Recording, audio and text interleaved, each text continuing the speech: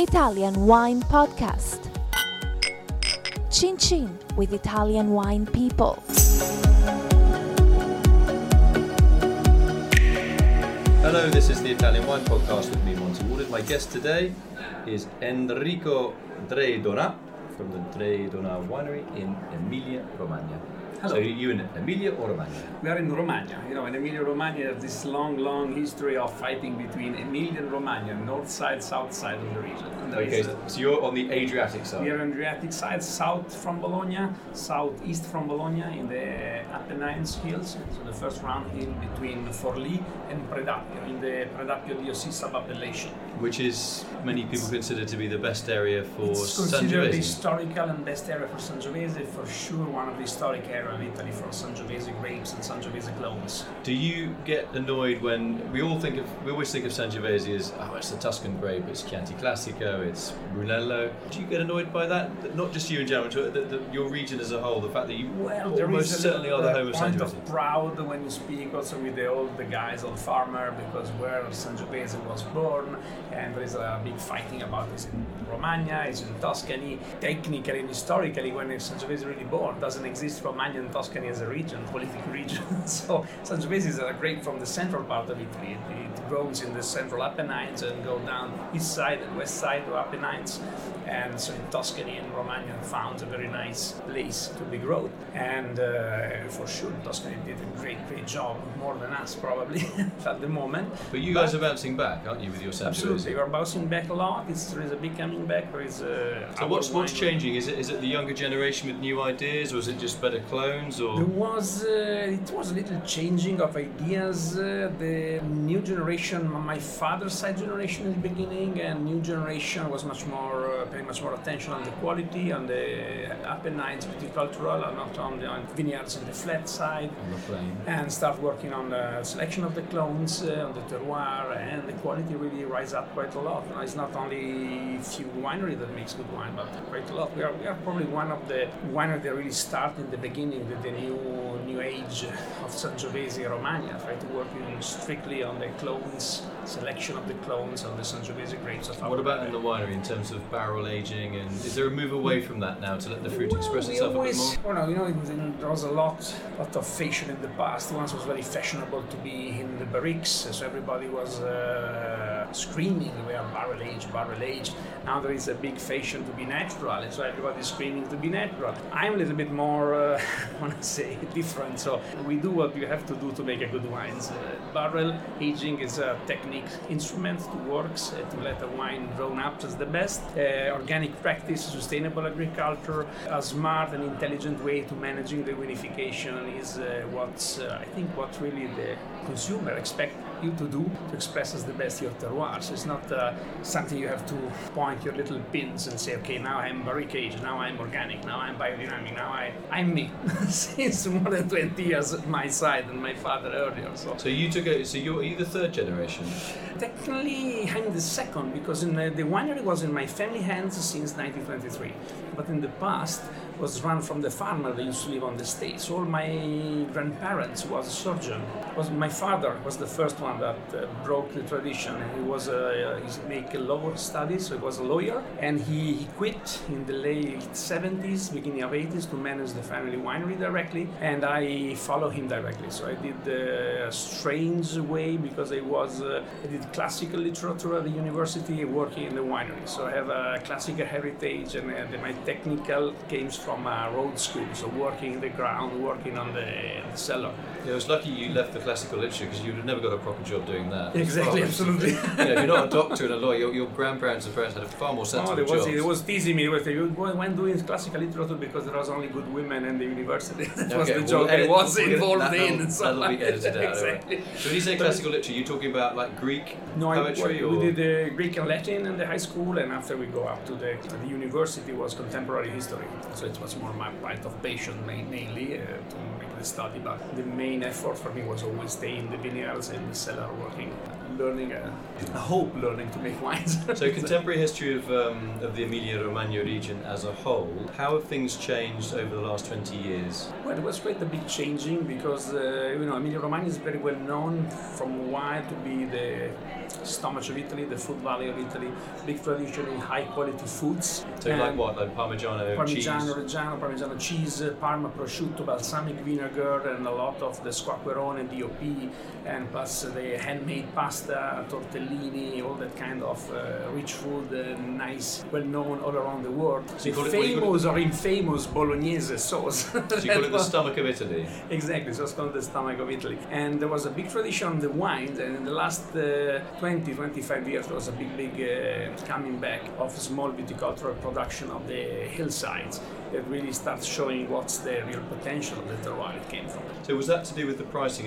If wines from Emilia-Romagna were maybe not valued as highly in the market as they should have been, it was obviously cheaper for farmers to grow their wines on the flat ground rather than the hills. Much more because there was a big production coming from the flat area. There was a very high yield per hectare. Always mainly it's a production for make entry-level wines. The viticulture on the hillside was much more focused on making high-quality grapes to make high-quality wines. Have a production cost much higher, of course. The cost of the wine is higher than the normal idea of Romagna you may have, but if you look at the quality of the wines and you compare with same quality in Tuscan, for example, in other area they make Sangiovese, we are usually at the same quality point, we are around 30% less expensive than that area. That's because we are still not well known, and so there is a little bit gap to cover. So what does a man with an interesting classical literature have to do to promote Drei Donà wines? How are you going to? So how do you think you will add value in marketing speak? Well, so adding value is a matter of working at the high quality as possible and doing step by step your road. Of course, you will never cover the gap we had with other wine region, but you can show the market, show the consumer the quality, the potential of our wines and our terroir, and make them passionate and start ordering and drink our wines, and so get much more close to our production and understand our terroir. So I always say that our work is not only making wine, we're trying to translate the terroir to our winemaking, wine growing, try to translate the terroir in the bottle and the glass, and try to show what the potential could be. And so we did some good things in the past. I'm quite a little proud of them because we really start changing the idea of what Romagna could be. What, apart from Sangiovese, what are the varieties you have, like particularly also for white wine? Well, in the white wine, because my family is half from Veneto, Venetian sides, my father decided from the beginning to invest not on indigenous grape variety in the white wines, but we invest making Veneto grape varieties. So we have Chardonnay, we have Sauvignon Blanc, and we have Rhine Riesling. And we do 2 white wines from this varietal. Our white cru is called Il Tornese. It's a blend of Chardonnay and Riesling, 50-50, with a little bit of wood fermentation. 10% of the Chardonnay is barrel fermented, only a little touch. And it's a dry wine? It's a dry wine, absolutely. It's a dry wine. And another wine is a little more simple white wine. It's a Sauvignon Blanc with a little bit of Chardonnay to add a little bit of structure and body. So our program, our idea in the white wine is much more following our Venetian heritage. So white wine, a little bit more grapes from the northeast side of it. We don't work the classical traditional grape variety from Romagna, that's Trebbiano and Albano. Our work is on Sangiovese and this little work on this white grape varietal from north. So do you have red Bordeaux grapes as well, or Syrah? Yes, we have Cabernet Sauvignon and Cabernet Franc. Which works best? Does the Cabernet Franc give very good results? They're pretty different and the result very interesting, both of them. We produce a single vineyard Cabernet Sauvignon that, to be honest, was the first wine that really had a big exposure on the market in the late 80s, early 90s. And its name? It's Magnificat, the name. The name of our wines came from the horses we had in our estates. We have a horse breeding, we still have a horse breeding, and so my father in the 80s, when we made a revolution on the winery, named all the vineyards after the horses that was there at the moment. And so Magnificat was one of these horses, and so the Cabernet vineyard was named after this horse. And so this wine, it's a small production, pretty interesting. It's a very strong Cabernet Sauvignon. Our terroir really make wine with a great body, full body, great structure,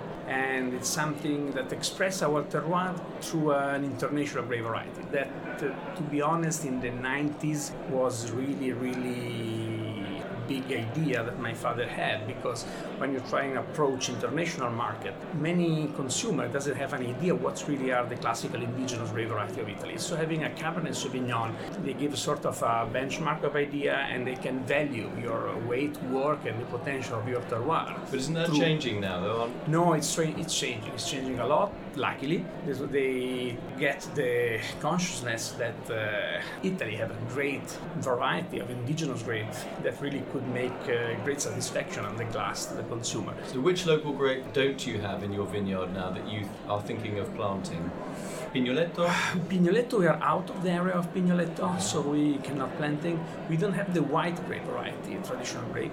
We have a little Albana? bit, no, we don't have any Albana too. We have a little bit of Negretto Longanesi, Uva Longanesi, that we use in one of our Grand Cuvée blend. That's quite interesting. It's a very strange grapes, much more of a blending grape, one of the older traditional blending grapes. Okay, tell us a little about the Uva Longanesi.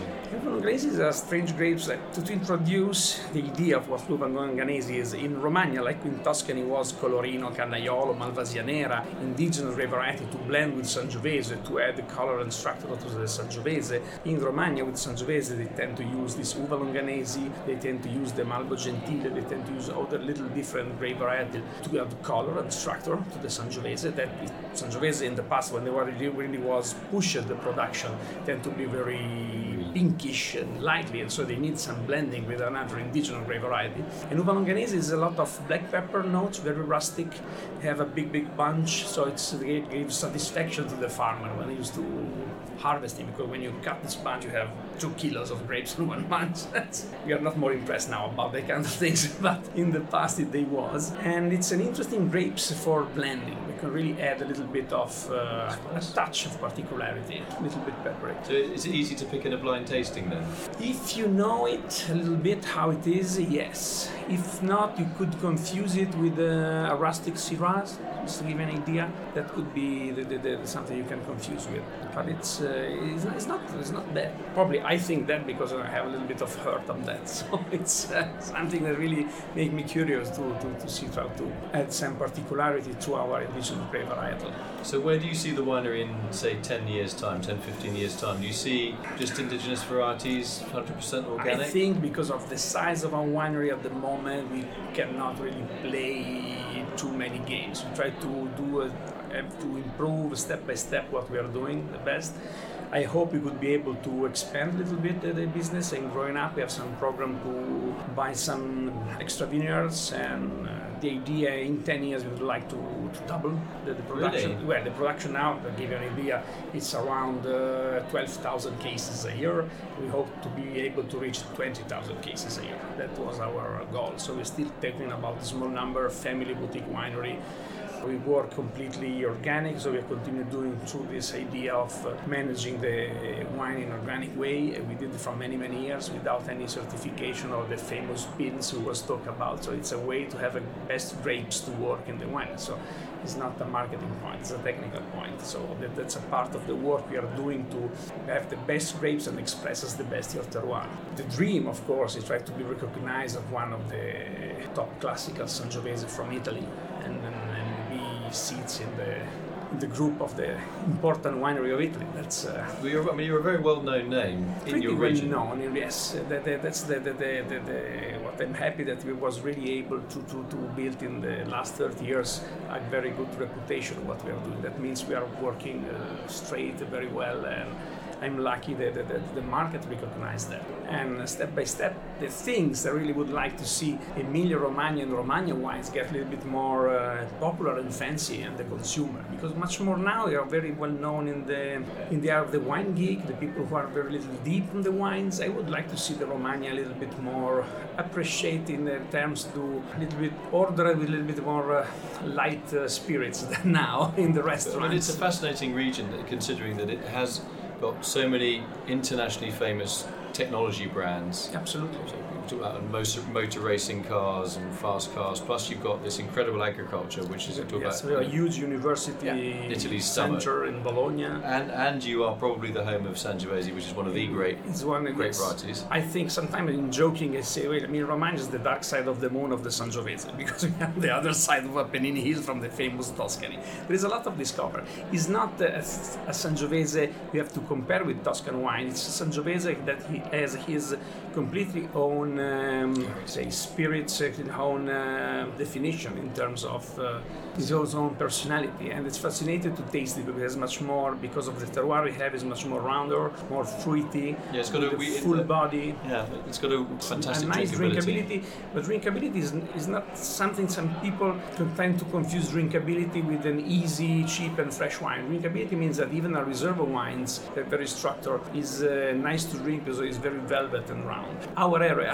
of the Predappio DOC sub-appellation is a much more, the expression of the tannins is more harder than other part of Emilia-Romagna. Well, that's normal. It's from a more intense terroir. More intense terroir, and Montanic. That goes very, very well when you're looking for a wine that could really age very long. We have a personal library of more than 6,000 bottles we produce since 1969 until now, and 89, 93 is very nice drinkable today. So it's a wine that can really age 20, 25 years. And we make a big work in store old vintages to taste and retaste and show people that visit us to see what's the potential. Because I always say that I want to say that everybody can make a good wines, but if you are a great winemaker and you work very good the vineyards, you can have great grapes and make a great wines. But a great wine that stays in a long aging in the bottle is not because you're clever, because the terroir is a great terroir. So that's the ageability of the wine. It means that terroir have the potential to be something to be looked at, not only in my wine, but also my colleague working that. And so the dream, as we talked before, is to see the Romagna and the Predappio DOC sub-appellation considered one of the top Sangiovese you can pick from Italy. So you can choose one you drink a Brunello, one you drink a Romagna Sangiovese with the same consciousness that there is a great terroir with a personal style. What's interesting about Predappio, I think, with the Sangiovese there, you would think that they're going to be these big wines. I mean, Brunello wines can be quite big. Yeah. Chianti may be less big, and Predappio is sort of wines that are even less big, if you like, than Chianti Classic, but they've got the best of the Brunello in terms of the smoothness and slightly exotic flavours, and they've got that structure that the Chianti Classico has. Still much more fruitiness in the mouth. I think your time is coming, I really do. I hope so. Especially for Sangiovese, and also for... I see in some interest that came out, because it's I live in US 20 years ago, and I was working in US market or in German. Now there is an interesting. So if we're going to go in the United States, for example, in New York, people are looking some more different wine region, and they have more interest in to be involved in something different. So sometimes I think it's.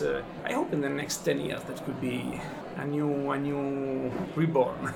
Yeah, if not, there's always the classical literature you can go back to. If that doesn't work out, there's always the classical literature. Well, classical literature and philosophy helps you to take the success and unsuccess with the same impact.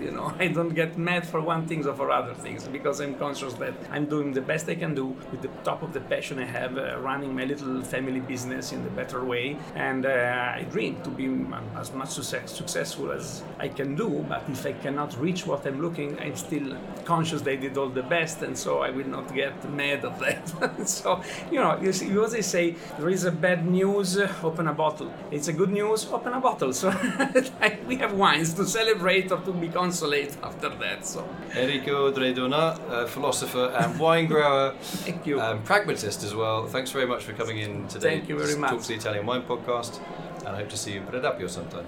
Absolutely. Wait for you. Thank you. Thanks a lot. Thanks. Grazie mille. Follow us at Italian Wine Podcast on Facebook.